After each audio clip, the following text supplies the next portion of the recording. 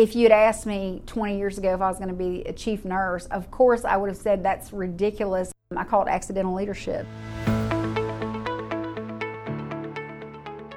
Welcome to the Novant Health Inside Remarkable podcast, an inspiring glimpse at how 30,000 team members are building, creating, and delivering remarkable every day. I'm Lindsay Hawkins.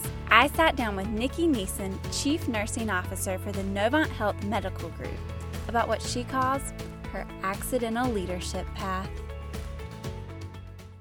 I was born in Baton Rouge, Louisiana, and my mom was a single parent in the Army. And so I lived with my maternal grandmother for about 6 months till my mom got out of the Army. And when I was younger, we moved around a lot, and my mom suffered from mental health issues along with alcoholism.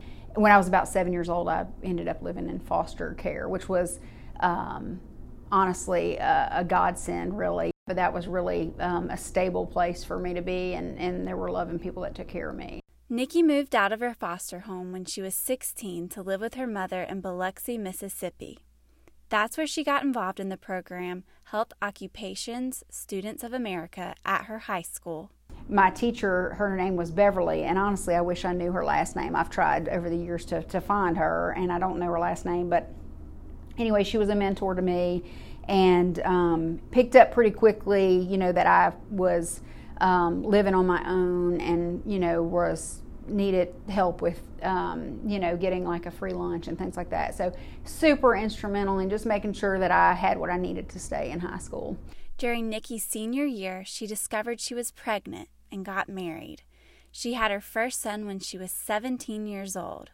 In the very same month, she also graduated from high school and started classes at her local community college. It was really because Beverly also had been a teenage parent, and she immediately was just a mentor to me and just said, do not quit, don't take time off. And I was like, I have to take time off to take care of this baby. And she said, if you take off, you're never going to come back. And so you need to, and I didn't really know how to fill out, I didn't know what FAFSA even meant. I didn't know how to do any of that. And she helped me kind of walk through that process of applying to schools and doing some different things. And one of the things that she shared with me is that our local community college, Mississippi Gulf Coast Community College, had a award for basically it was an essay contest, and you would submit an essay on why you wanted to be a nurse.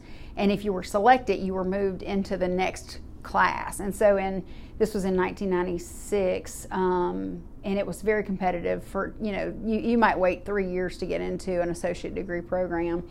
And I ended up winning that essay contest, so I was able to take I literally took about 6 college credits, and I started my nursing program and graduated when I was 19. And I remember when I graduated, right at the end, the teachers were like, can you have a nursing license if you're not 21? I was like, that's time. We should have figured that out a couple years, So anyway, I graduated when I was 19, and I started my first job as a nurse at 20, and that was in Gulfport, Mississippi. Nikki worked the night shift at a hospital in the area. Really, at 19, I don't think, I'd stayed up late, but at some point you went to sleep, 3, 4, maybe even 5, but I literally never stayed up till 7 a.m. and went home at 9 o'clock in the morning, just now crawling into the bed. So I still get tickled about that, I still have my badge from that job. I had a side ponytail. It was quite interesting. Just a child. When Nikki's first marriage ended, she moved to Jackson, where she worked in another hospital.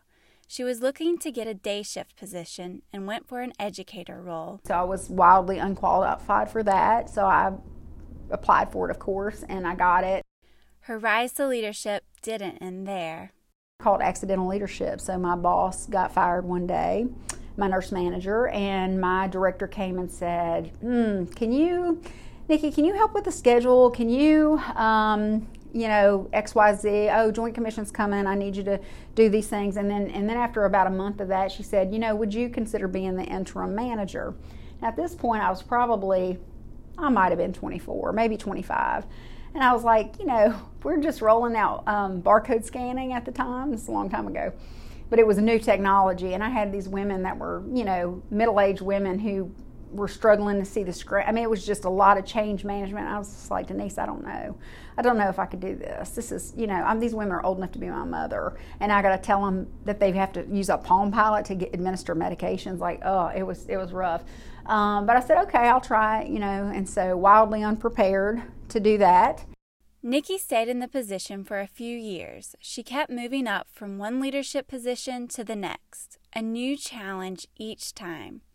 She never felt qualified, but she kept trying.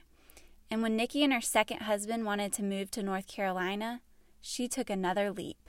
We started applying here, and this position for the medical group was open, and I was like, man, that is my dream job. Nikki even turned down another position because she was holding out for Novant Health, and it paid off.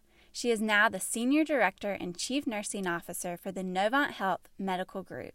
It's really a matter of, a door was presented, and I was like, am I going to be fearful, or am I going to walk through it? And if you work with me much, one of my mottos is like, just try. Really, let's just try this thing, even though it might be wildly hard and it might fail. Let's just try it, and then at least we'll know. And so that's kind of how I've approached opportunities. It's like, well, let's just try.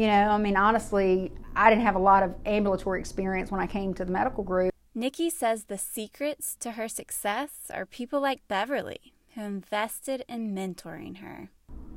I just have a debt of gratitude. Mentorship's very important to me.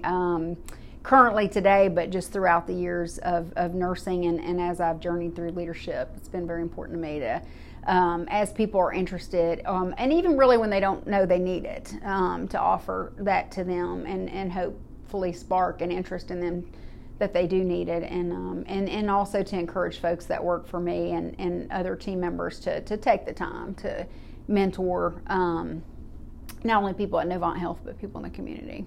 While she recognizes her journey took a lot of hard work, she realizes not everyone has a Beverly in their life. I didn't do anything to deserve being in her class. That wasn't anything that I worked hard. I just, by luck and happenstance, because I did have an interest in healthcare, but it just so happened that the school I went to even had that program. My life would be completely different, potentially, if I had never met her.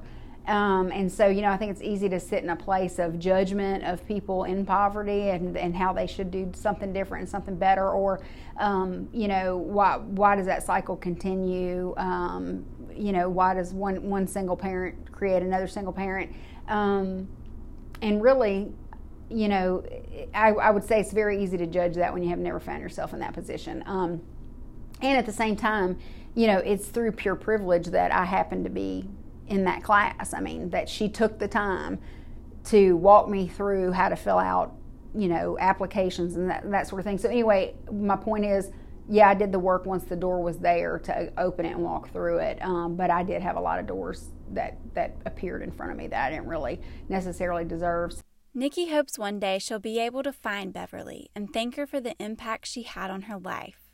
Not only is Nikki a strong leader for Novant Health, she has also been honored for her achievements in the healthcare industry, from the American College of Healthcare Executives Regents Award to the Top 100 Under 50 Diversity Executives by Diversity MBA.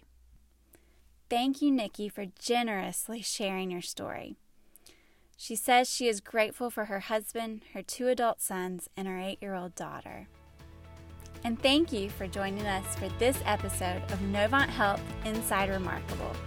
Make sure to subscribe, rate, and review us on Spotify, Apple, and anywhere else you listen to podcasts.